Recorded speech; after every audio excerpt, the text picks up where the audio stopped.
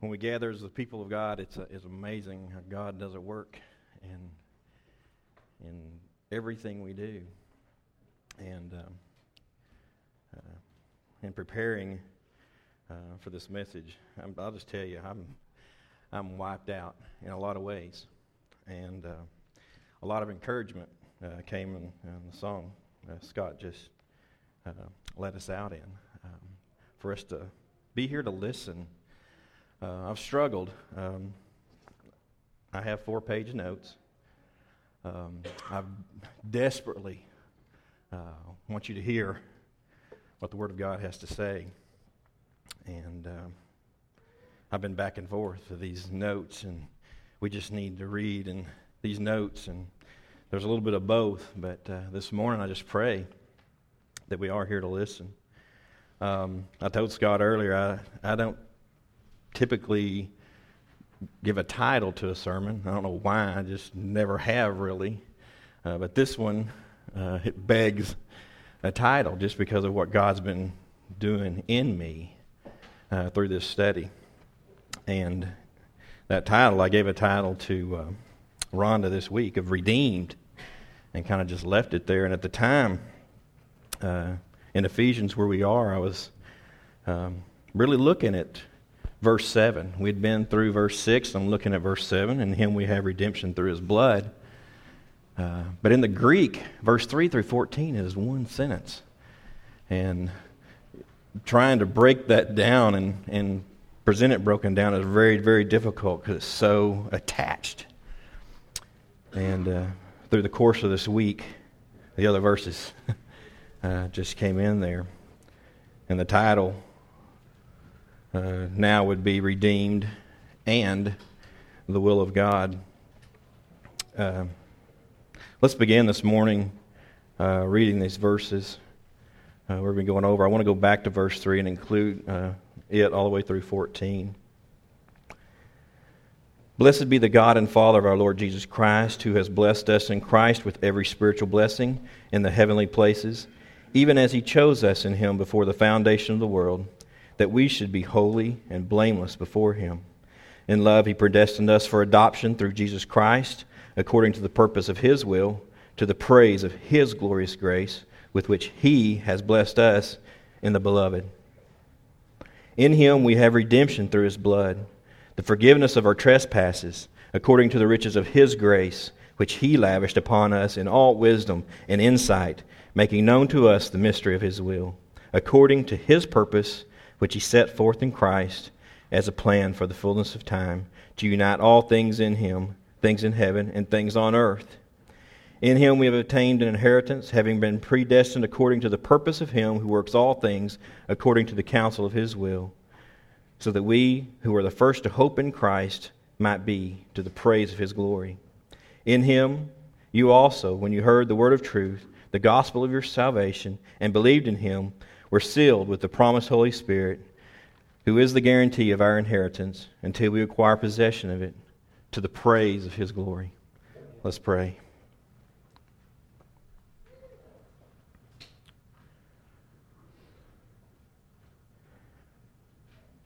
Father, this morning we just beg for the work of your Spirit in and through your word. Father, I pray for a glimpse of your glory this morning. In Jesus' name, amen. I want to take these verses and kind of start at the end and work back a little bit. Verse 14, this guarantee of our inheritance. And the rendering here in the ESV, I'd like to read to you the NASB rendering, just because of the picture. And it's the same word, redemption, this Ben, you may have to help me here, apolutrosis. And it speaks to deliverance, and unbinding, and a setting free. And also in this place, it speaks of a possession. In the Bible, there's a couple of instances early on in speaking to land, and those who were not able to afford things would have to sell their land, and someone in their family would redeem that land for them. So there's this picture of redemption, of buying back, this ransoming. And that's where we get the word ransom, is from some of the root words here. The first being apo, which is the separation, the taking from this place to another, and doing that by way of release. And the price associated with that is lutron, which is where we get ransom. And this is what would have been paid for this ransom. And in trying to keep with Hebrews 6, where we've talked about, there are things that need to be foundational. Things that we understand and move from there. And verse 14 speaks to that. And this is the NASB rendering. This is speaking of the Holy Spirit, who is given as a pledge of our inheritance with a view to the redemption of God's own possession to the praise of His glory. We saw in the previous verses the work of God in creation.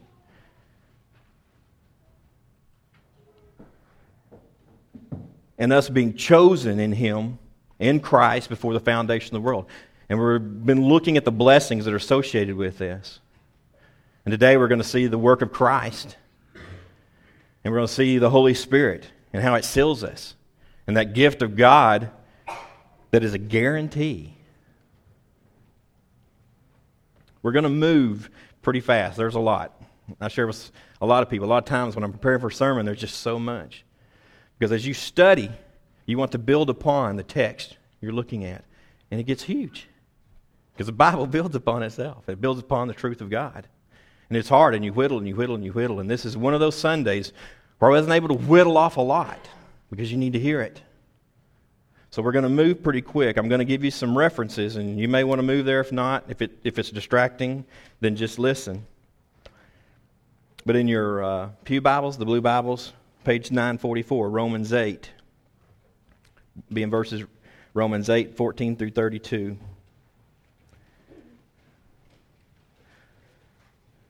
For all who are led by the Spirit of God are sons of God, for you did not receive the spirit of slavery to fall back into fear, but you have received the spirit of adoption as sons, by whom we cry, Abba, Father. The Spirit Himself bears witness with our spirit that we are children of God. And if children, then heirs, heirs of God and fellow heirs with Christ, provided we suffer with Him in order that we may also be glorified with Him. For I consider that the sufferings of this present time are not worth comparing with the glory that is to be revealed to us. For the creation waits with eager longing for the revealing of the sons of God. For the creation was subjected to futility, not willingly, but because of Him who subjected it, in hope that the creation itself will be set free from its bondage to corruption and obtain the freedom of the glory of the children of God. The freedom of the glory of the children of God. For we know that the whole creation has been groaning together in the pains of childbirth until now. And not only the creation, but we ourselves, who have the first fruits of the Spirit, groan inwardly as we wait eagerly for adoption as sons, the redemption of our bodies. For in this hope we are saved. Now hope that is seen is not hope, for who hopes for what he sees? But if we hope for what we do see, we wait for it with patience. Likewise, the Spirit helps us in our weakness. For we do not know what to pray for as we ought, but the Spirit Himself intercedes for us with groanings too deep for words. And He who searches hearts knows what is the mind of the Spirit, because the Spirit intercedes for the saints according to the will of God. And we know that for those who love God, all things work together for good, for those who are called according to His purpose. For those whom He foreknew, He also predestined to be conformed to the image of His Son, in order that He might be the firstborn among many brothers. And those whom He predestined, He also called. And those whom He called, He also justified. And those whom He justified, He also glorified. What then shall we say to these things? If God is for us, who can be against us? He who did not spare His own Son, but gave Him up for us all, how will He not also with Him graciously give us all things? It's a lot, but you need to hear every bit of it. We need to see what redemption means. Sometimes we keep it right here as this thing that just saves us from hell. this thing we don't want to experience. It sounds really, really bad, and I don't really want to go there. And there's something in this word that says, I don't have to go there, and whatever it is, that's what I want. And sometimes we just reduce redemption to that. We don't see God's plan and God's purpose. What does Romans 8 have to do with Ephesians 1? God's plan. God's plan of redemption. What is it? Is it just to save us from hell? He's the Creator. We're talking about God, the Creator.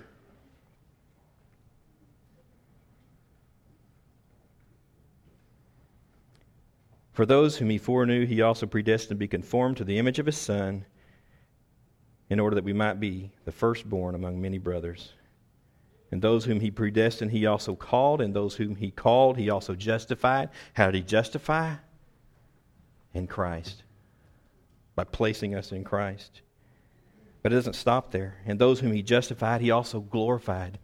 I don't think we understand what that means. We read right by. At least I didn't take it to the point of understanding God's glory, and that we can be mentioned in the same sentence as glory. How does that happen? What is God's purpose and plan? Is it just to save us from hell?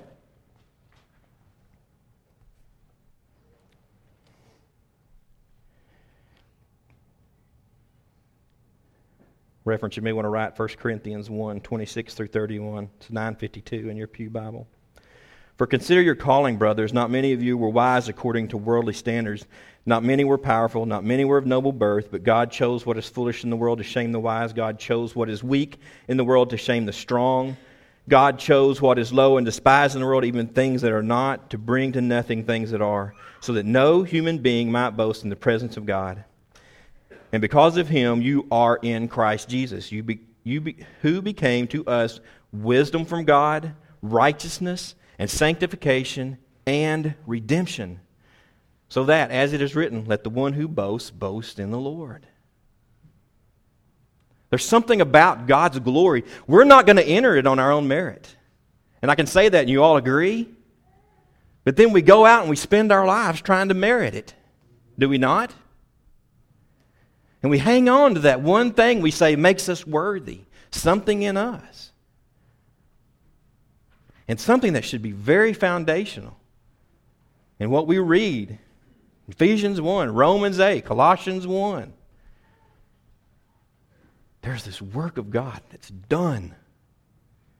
Before the foundation of the world, there's this work of God that's done. Do we know it? The Holy Spirit is given as a guarantee. I pray that you, this morning, if you profess to be in Christ, that it's a confession of the work of the Spirit in you, and it's not a claim. That it's a confession of truth, something that's been done in you by the Spirit of God. It's revelation. It's redemption. You won't hang your hat on anything in you if that's true of you. And if there's a thought, which many of us have had to that, spend time right here. This will take it away. Working through and trying to get this to a point of delivery will wear you out. And you long for the rest that God provides in Christ.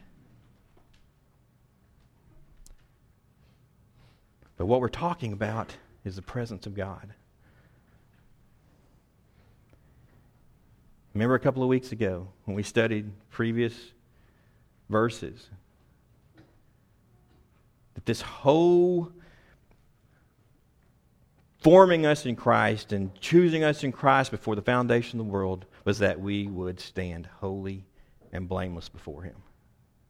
And that word holy there was most precious thing.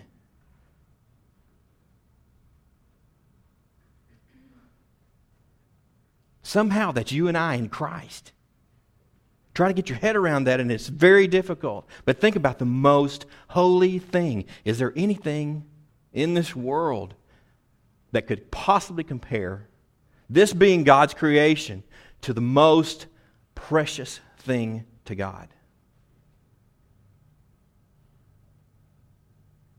It's not something we make. It's not something we devise. It's not something we can make happen.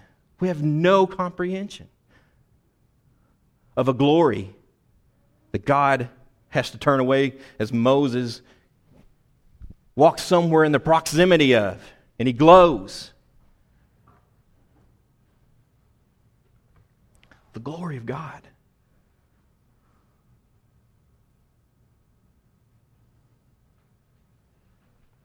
Here's a Steve Roberts take on it, okay? We're going to go to the text, but here's a Steve Roberts take on it. God is the creator, He alone. Christ is the firstborn of creation. Every bit God from before the foundation of the world. God's created angels, okay? One of which has fallen.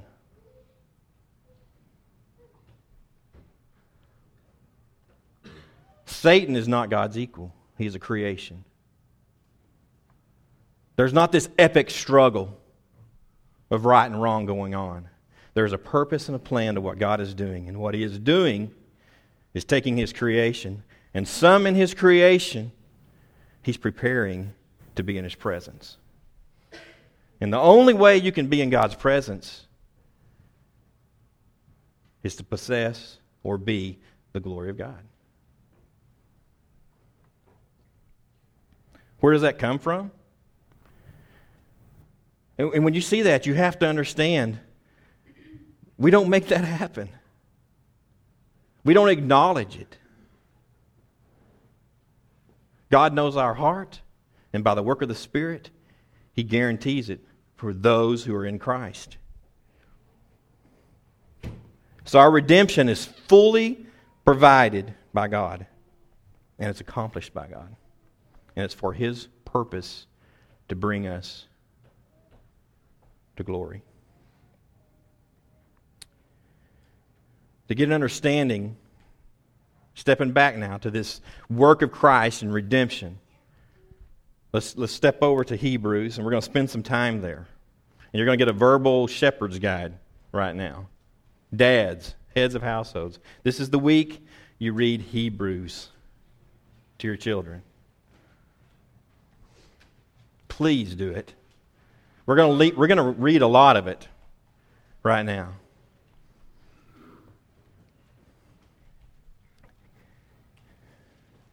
Tells us a lot about God's plan. Takes us back to the Old Testament.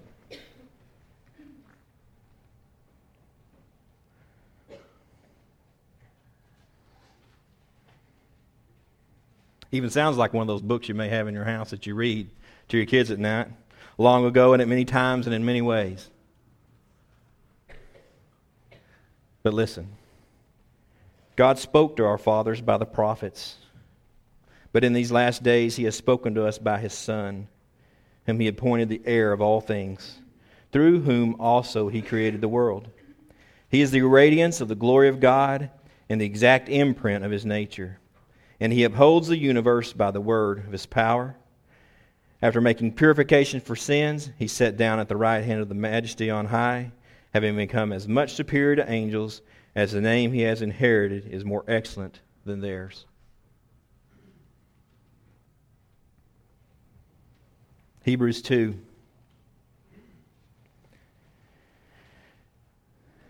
Therefore we must pay much closer attention to what we have heard, lest we drift away from it. For since the message declared by angels proved to be reliable, and every transgression or disobedience received a just retribution, how shall we escape if we neglect such a great salvation? It was declared at first by the Lord, and it was attested to us by those who heard, while God also bore witness by signs and wonders and various miracles, and by gifts of the Holy Spirit distributed according to His will. Now it was not to the angels that God subjected the world to come, of which we are speaking. It has been testified somewhere, what is man that you are mindful of him, or the son of man that you care for him? You made him for a little while lower than the angels. You have crowned him with glory and honor, putting everything in subjection under his feet. Now in putting everything in subjection to him, he left nothing outside his control. At present we do not see everything in subjection to him. But we see him who for a little while was made lower than the angels, namely Jesus, crowned with glory and honor because of the suffering of death, so that by the grace of God he might taste death for everyone. For it was fitting that he, for whom and by whom all things exist, in bringing many sons to glory, should make the founder of their salvation perfect through suffering. For he who sanctified and those who are sanctified all have one source. That is why he is not ashamed to call them brothers, saying, I will tell of your name to my brothers. In the midst of the congregation I will sing your praise. And again, I will put my trust in him. And again, behold, I and the children of God, and the children God has given me. Since therefore the children share in flesh and blood, he himself likewise partook of the same things, that through death he might destroy the one who has the power of death, that is, the devil, and deliver all those who through fear of death were subject to lifelong slavery. For surely it is not the angels that he helps, but he helps the offspring of Abraham. Therefore he had to be made like his brothers in every respect, so that he might become a merciful and faithful high priest in the service of God, to make propitiation for the sins of the people. For because he himself has suffered when tempted, he is able to help those who are being tempted. So you see the picture here is of Christ as a priest to make sacrifice. You see those who are in him joined together with him.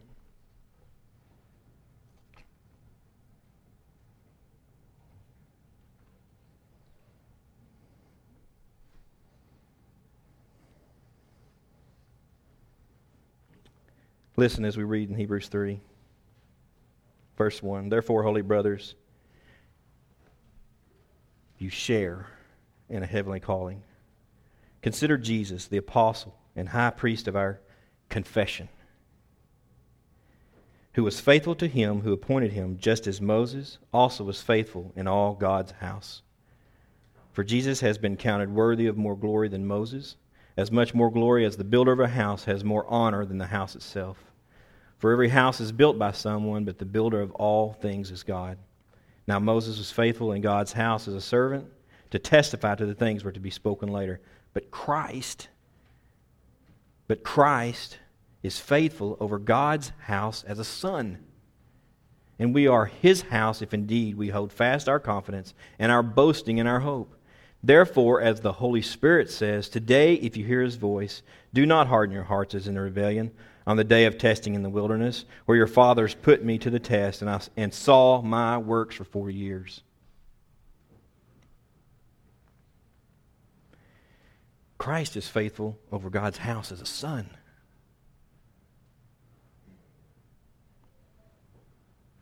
And us, being in Christ, somehow are brothers. Do you see the picture of God's plan?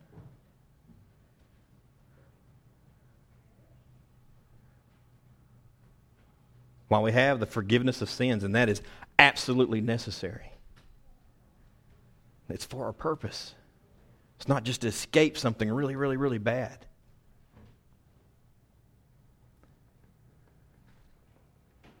Hebrews 4. Since then, we have a great high priest who has passed through the heavens, Jesus, the Son of God. Let us hold fast our confession. For we do not have a high priest who is unable to sympathize with our weaknesses, but one who in every respect has been tempted as we are, yet without sin. Let us then with confidence draw near to the throne of grace, that we may receive mercy and find grace to help in time of need. Now let's jump to Hebrews 7.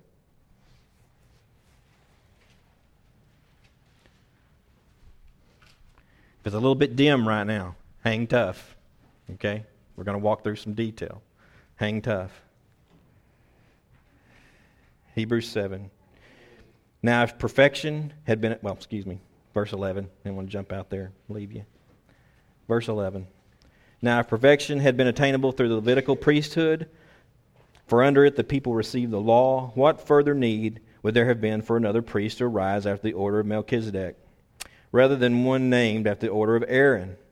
For when there is a change in the priesthood, there is necessarily a change in the law as well.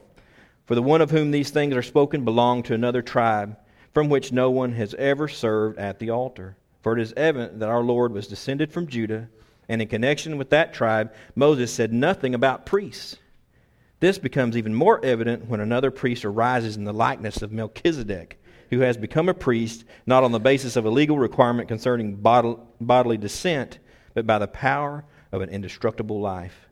For it is witnessed of him, you are a priest forever after the order of Melchizedek. Who in the world is Melchizedek? How many of y'all know? It's okay to show your hand just if you've heard of him before. Yeah, he's very, very, very obscure. Put that down on your shepherd guide, verbal, read Hebrews, and find out who Melchizedek is. Very obscure. What you need to know about him, we're going to read a little bit. You see that we're talking about the Levitical priests, the line. Man's line, by birth, bodily. That's what he means by this bodily descent. There's this line of priests. Jesus was not a Levite. He didn't become a priest by way of descent. He's from the tribe of Judah. The tribe of Judah doesn't have priests, but one, God appointed. That's something you'll find out about Melchizedek. It may be the only thing you find out about him. Look him up. But what does this say to us? What is this telling us again? You look at the Old Testament, there's this shadow of things to come. God's given us this picture. There's this sacrifice and this righteousness that somehow it's man's, and God is allowing it for a time.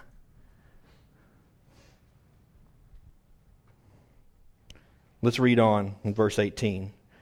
For on the one hand, a former commandment is set aside because of its weakness and uselessness, for the law made nothing perfect. We talk about the law as a tutor. And with the law came condemnation.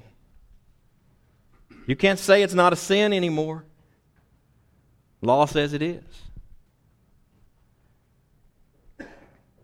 And every bit of it.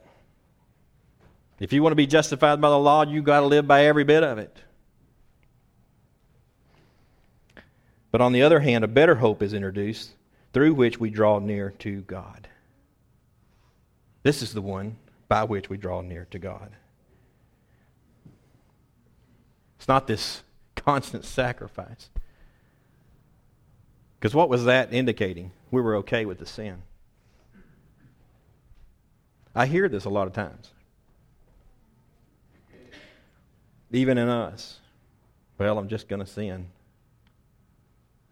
You know, I'm still a sinner saved by grace. As if we're kind of satisfied with that when we're called to be holy. That redemption, that deliverance, that binding that's taken away, you're no longer a slave to sin. A better hope is introduced through which we draw near to God, and it was not without an oath. For those who formerly became priests were made such without an oath. But this one was made a priest with an oath by the one who said to him, "The Lord has sworn and will not change his mind. You are a priest forever." This makes Jesus the guarantor of better covenant. The former priests were many in number because they were prevented by death from continuing in office. They died. They were a priest until they died. But he holds his priesthood permanently because he continues forever. Consequently, he is able to save to the uttermost those who draw near to God through him. since he always lives to make intercession for them. For it was indeed fitting that we should have such a high priest, holy, innocent, unstained, separated from sinners, and exalted above the heavens. He has no need, like those high priests, to offer sacrifices daily for his own sins and then for those of the people, since he did this once for all when he offered up himself. For the law appoints men in their weakness as high priests, but the word of the oath which came later than the law appoints a son who has been made perfect forever.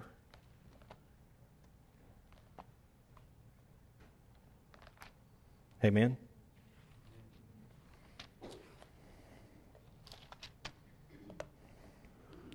Going to move to chapter 8.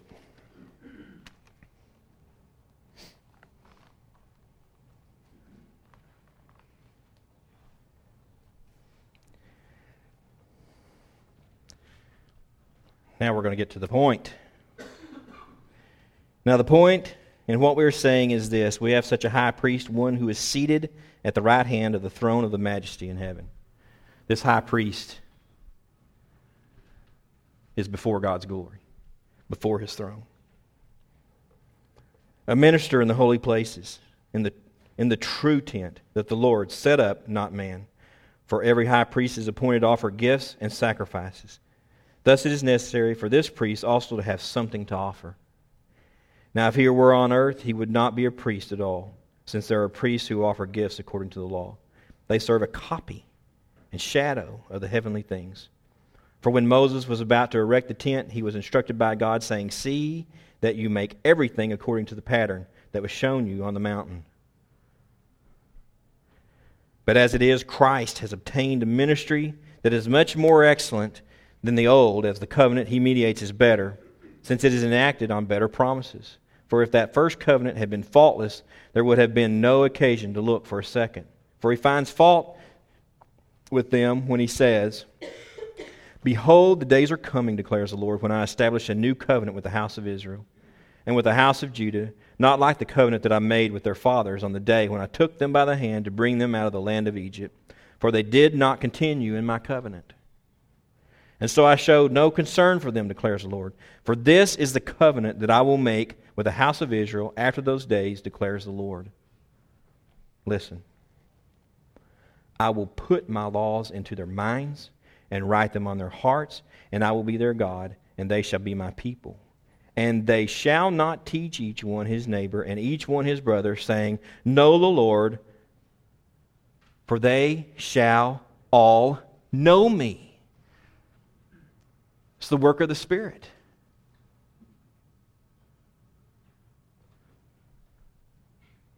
Who is God to you? Who is Christ to you? Is the Father Abba Father?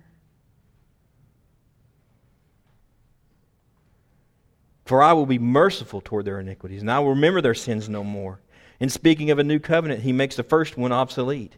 And what is becoming obsolete and growing old is ready to vanish away. Chapter 9, "Now even the first covenant had regulations for worship in an earthly place of holiness, for a tent was prepared." The first section, in which were the lampstand and the table and the bread of the presence. We're getting ready to see the sacrifice and how that was done with the priest. Okay, there was a tent prepared. The first section, in which were the lampstand and the table and the bread of the presence. It is called the holy place. Behind the second curtain was a second section called the most holy place, having the golden altar of incense and the ark of the covenant covered on all sides with gold, in which was a golden urn holding the manna and Aaron's staff that budded, and the tablets of the covenant. Above it were the cherubim of glory overshadowing the mercy seat. Of these things we cannot speak in detail. These preparations having thus been made, the priests go regularly into the first section, performing their ritual duties, but into the second, only the high priest goes. And he but once a year, and not without taking blood, which he offers for himself and for the unintentional sins of the people. By this, the Holy Spirit indicates that the way into the holy places is not yet open as long as the first section is still standing, which is symbolic for the present age.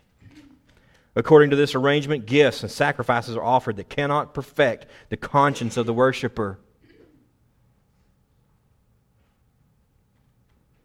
How many of those do we offer?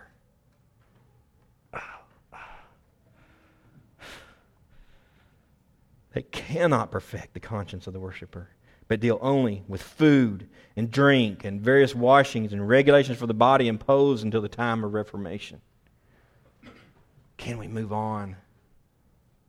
But when Christ appeared as a high priest of the good things that have come, then through the greater and more perfect tent, not made with hands, that is not of this creation, he entered once for all into the holy places, not by means of the blood of goats and calves, but by means of his own blood, thus securing an eternal redemption. Eternal redemption. For if the sprinkling of defiled persons with the blood of goats and bulls and with the ashes of a heifer sanctifies for the purification of the flesh, how much more will the blood of Christ, who through the eternal Spirit offered himself without blemish to God, purify our conscience from dead works to serve the living God? Remember what we were going to move on from in Hebrews 6? Repentance from dead works. Trying to merit somehow. Jesus was the priest, and he was the sacrifice. Therefore, he is the mediator of a new covenant, so that those who are called may receive the promised eternal inheritance, since a death has occurred that redeems them from the transgressions committed under the first covenant. For where a will is involved, and the death of the one who has made it, the death of the one who made it must be established. For a will takes effect only at death, since it is not in force as long as the one who made it is alive. Therefore, not even the first covenant was inaugurated without blood.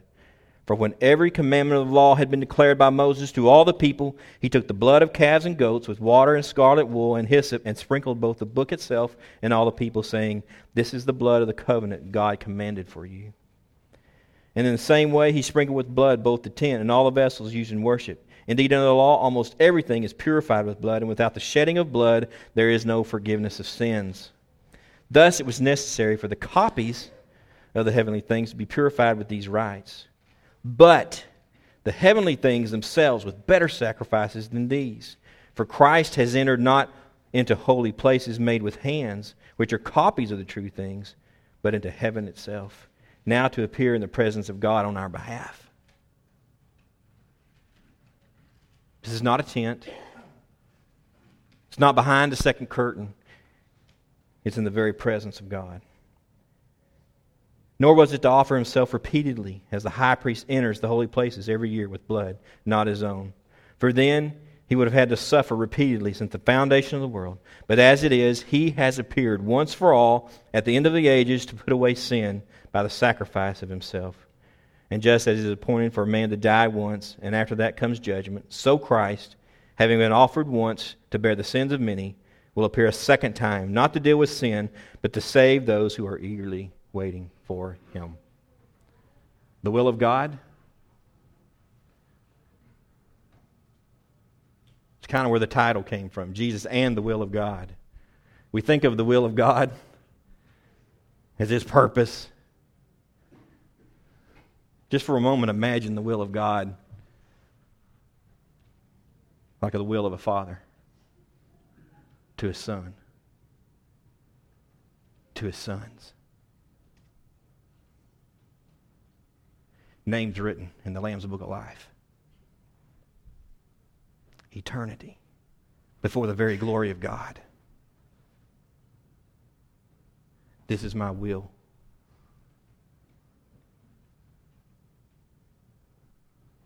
When does it come in effect? When does it come in effect?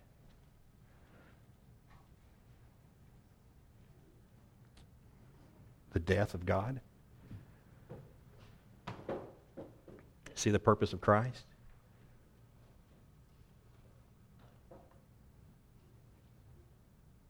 This is the covenant that brings us into his glory. Why do we go through this thing called the flesh? We're not the creator. We were made a little lower than the angels. God give us a glimpse of glory.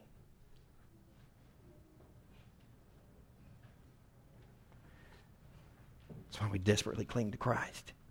He's the one who's perfect. He's the one who's holy. We submit ourselves to Him. Our sacrifice is what? It's a living sacrifice. It's a life in submission. A slave to Christ, as Paul would put it. A bondservant. Why? God says, I am going to bring my creation into my presence.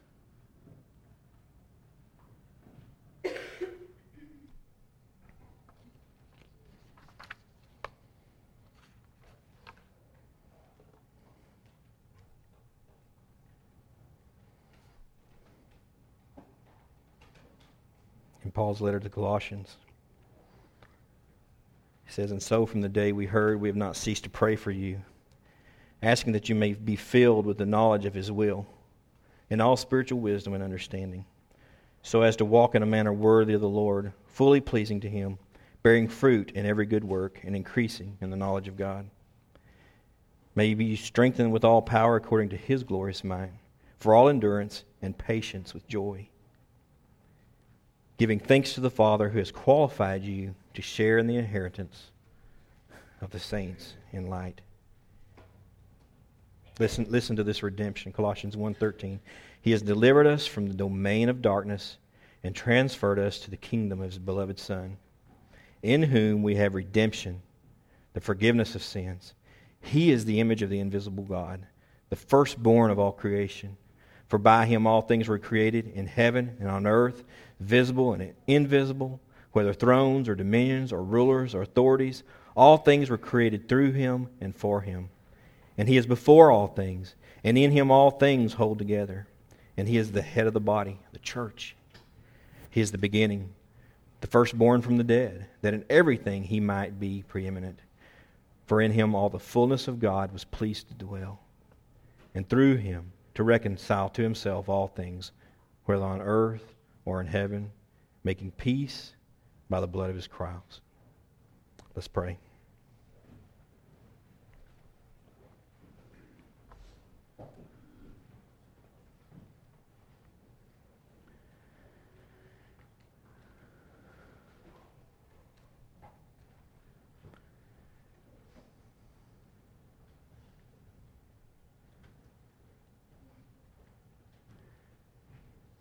Father, this morning we do pray for all wisdom and understanding from You by Your Spirit, through Your Word.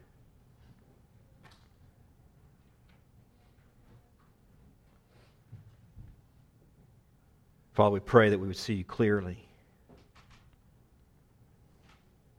Father, that we would trust You. We would see You as Creator.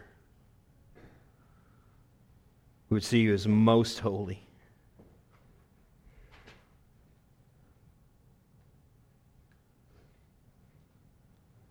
Worthy of reverence.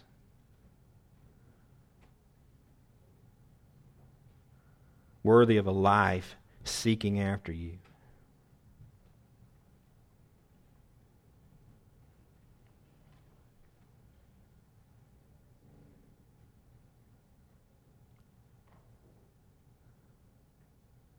That our hope is for eternity, not just escape from something horrible and terrible and bad. But our hope is for eternity with You.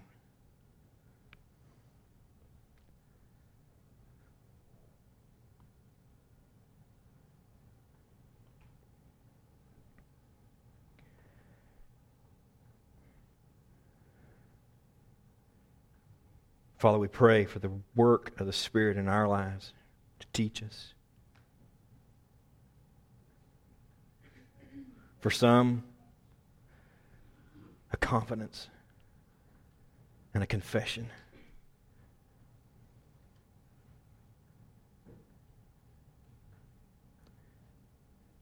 Father, I pray this morning that this Word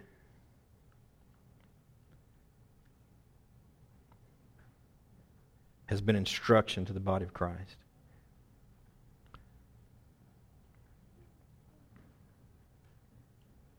Pray that it's done its work I pray, Father, that if there are those here by the Spirit,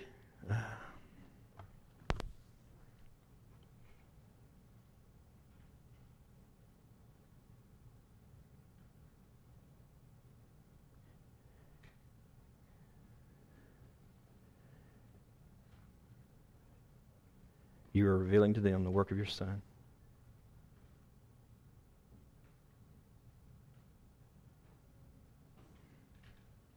I pray for a soft heart, a receptive heart.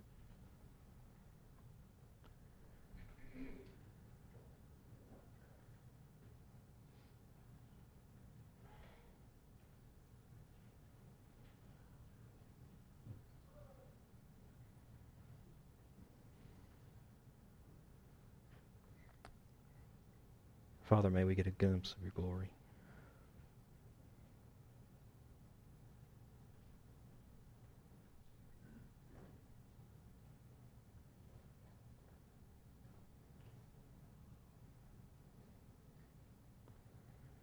May our hope, may our praise, may our worship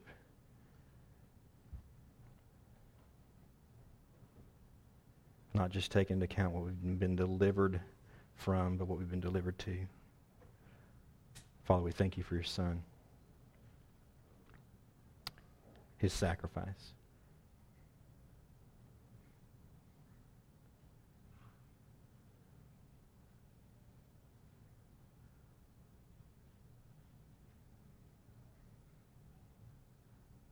Father, I pray that we've been changed today for your glory.